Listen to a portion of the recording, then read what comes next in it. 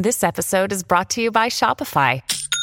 Forget the frustration of picking commerce platforms when you switch your business to Shopify, the global commerce platform that supercharges your selling wherever you sell. With Shopify, you'll harness the same intuitive features, trusted apps, and powerful analytics used by the world's leading brands. Sign up today for your $1 per month trial period at shopify.com/tech, all lowercase. That's shopify.com/tech.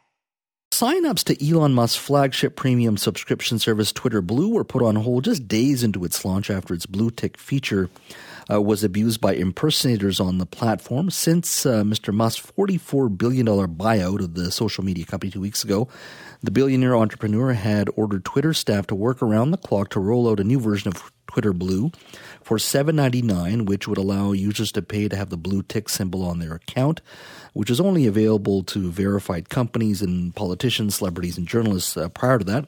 Now, after launching the service on Wednesday, the platform became flooded by accounts attempting to impersonate well-known brands and figures. We've also learned yesterday Mr. Musk had a all-hands-on-deck meeting with its engineering staff at Twitter, and he added that bankruptcy was not out of the question. This is a man who bought this company, or at least took control of this company just 2 weeks ago.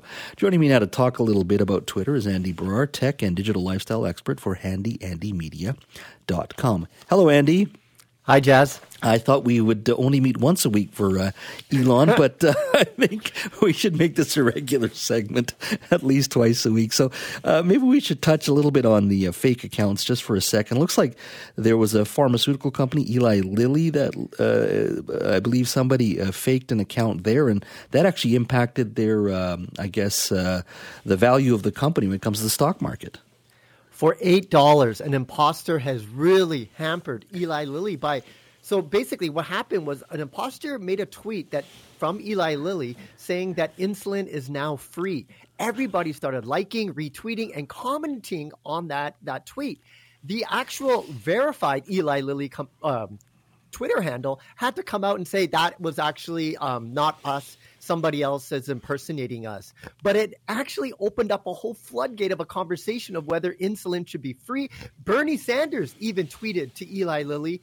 Elon Musk replied back to that, and the stock price has dropped. So for $8, this imposter has caused havoc on something, Jazz, we could have all predicted when he rolled out this verification subscription service.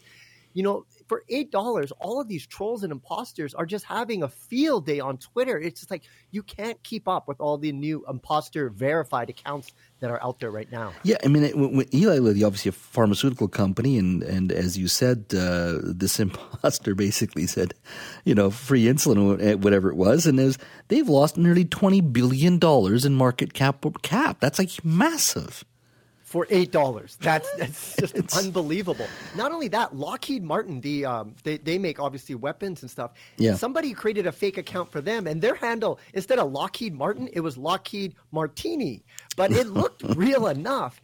And they put out that they were going to suspend sales of weapons to Saudi Arabia unless they fixed the human rights violations. And so again, people were tweeting that, liking it, not realizing that was an imposter account, and they have a really bad look right now. So there's just so many. Doug Ford has a parody account that's trending on Twitter as we speak. So Elon, there's no wonder that he suspended this and stopped from people from creating this. So if you do have a subscription service, you still have it, but they're going through and trying to wipe out all of these impersonating accounts.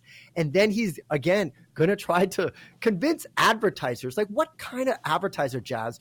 Do you want your ad there with these imposter accounts underneath it? So he's got himself into a big trouble, and I don't know how he's going to get himself out of this hole that he's dug in. Yeah, I mean, you've got lots of well-known companies that are pausing their spending on Twitter. You got General Motors, Carlsberg, General Mills, many other companies as well. I mean, his conversation, this is a private conversation with staff, but obviously it's leaked to major news organizations that the company still had a net negative cash flow of several billion dollars, and that bankruptcy was not out of the question. How does that happen just 2 weeks into purchasing a company?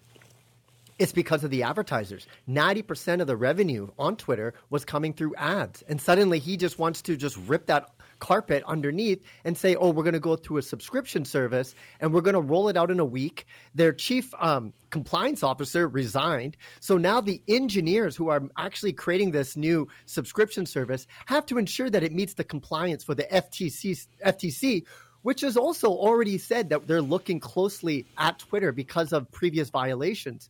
So I'm not surprised that they had to suspend this subscription service.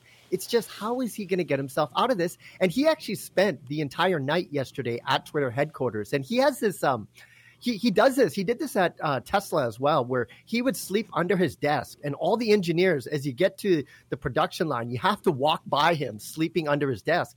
That's a way that he tries to motivate people to join his cause and, his goals. But Twitter's a different company, but he's trying to create that culture that he has at Tesla and SpaceX, and he's trying to bring that on Twitter. And he's trying to do is like in a week, which is not really working well. Well, I understand the tech mantra of move quickly and break things, but we're not talking about a brand new company. We're not even talking about Tesla when he was starting it. I mean, maybe sleeping under your desk is endearing and inspires people when you're at a startup, but Twitter is not a startup, and it's too enmeshed in our culture, particularly among journalists and celebrities and those who are really hyper engaged with current affairs. But to come in now, overpay for something, and someone said by $20 billion, thinks he's going to break things, and so magically a certain percentage of those folks are going to start paying for subscription services. I mean, I've been hearing such things as he wants to start a payment model. So whatever payments you have, you go through Twitter and they take a 1 or 2% slice as a service charge, and that's where the dollars are going to come from. Is that, you think, perhaps his ultimate goal is to become a pseudo payment system? I do think so. He's talked about this a lot internally to people, and he thought that Twitter would be that vehicle because they have so much, so many people are addicted to Twitter. We use it all the time to talk, and he thought that by making a subscription model, and then from there he could get micro payments and really make Twitter that place where you could do your shopping and get all your information, pretty much a one-stop shop, a super app, if you will. And it's not going very well right now, but he's the type, he's an engineer. So he's rolling up his sleeves. He's trying to make this work, but you need a team. You cannot run a social media company by yourself.